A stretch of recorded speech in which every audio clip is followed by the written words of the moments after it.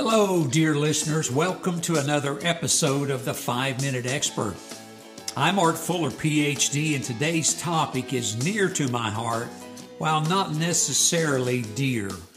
I'm accused by my wife on a semi-regular basis of selective hearing. She thinks I exercise this gift frequently and intentionally. Today we'll make a mind-boggling exploration of this fascinating phenomenon that has plagued humanity for centuries. Yes, that magical ability we possess to tune out the things we'd rather not hear. This wondrous phenomenon allows us to tune out the stuff we just don't want to hear. It's like having a built-in mute button for the world around us. Whether it's a nagging spouse, a boring lecture, or even a catchy jingle that gets stuck in your head, selective hearing has been the ultimate superpower we never knew we had. So grab your earplugs and let's dive into the farcical world of this incredible skill. Well, to truly appreciate the science behind selective hearing, we must first understand its intricate workings.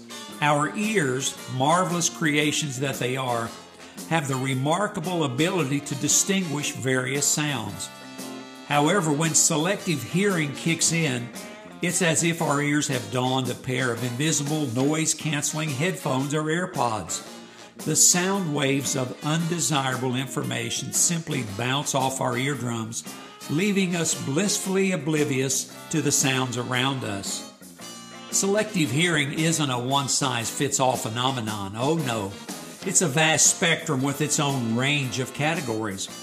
On one end, we have the classic spouse mode, where the ability to hear is conveniently switched off during certain conversations involving household chores or grocery shopping or inane conversation. But let's not forget the parental zone, where the sound of a child's incessant request for candy or attention are magically transformed into an orchestral symphony of background noise. Now, at the other end of this spectrum, we have the polite ignorance protocol. Picture this.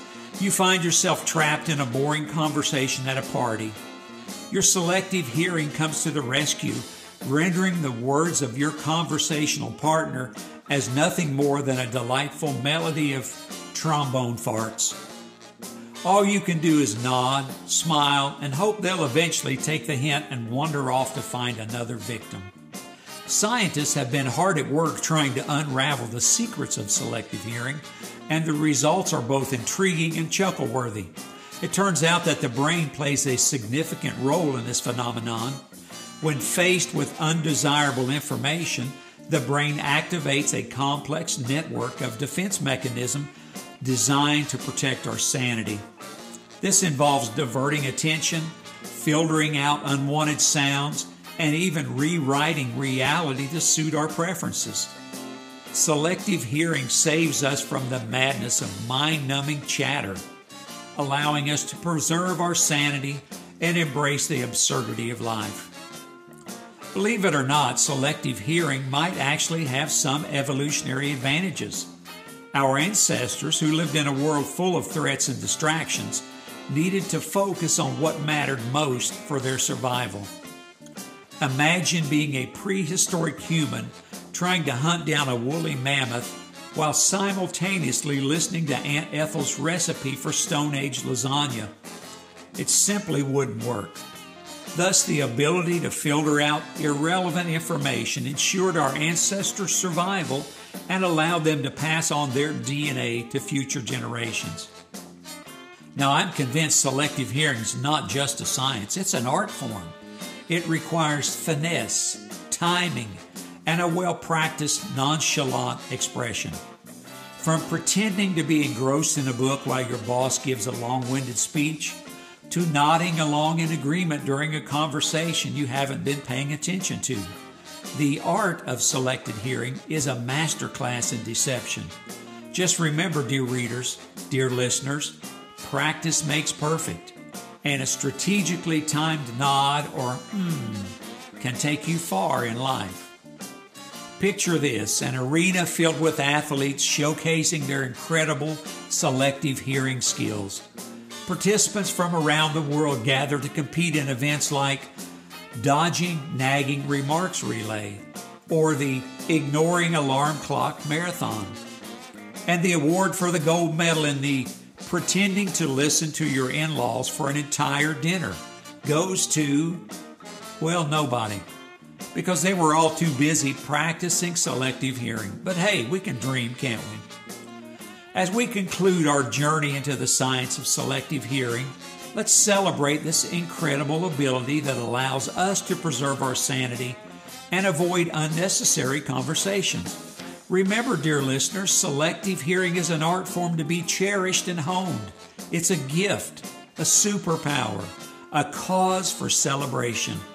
So the next time you find yourself expertly ignoring your surroundings, give yourself a pat on the back and know you're part of an elite club of selective listeners.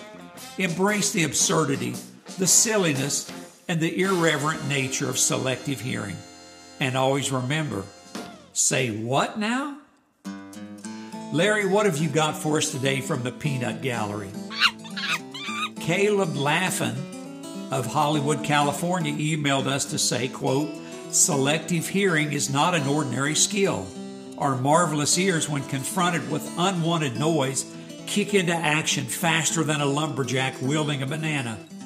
They sift through the audio onslaught, separating the wheat from the chaff, the laughter from the dullness. Thank goodness we have selective hearing, unquote. Well, Caleb, thanks for sharing your thoughts on this important topic. Husbands around the world applaud your attempt to explain and justify its necessity. Well, Larry, does selective hearing exist in the world of chimps and apes? So chimps do have an effective and well-adaptive ear. Male chimps experience the same issue with selective hearing that human males do. Well, it's good to know the human and animal kingdoms are suffering together in this regard. Anyway, folks, tell one person about the podcast today. You'll be glad you did.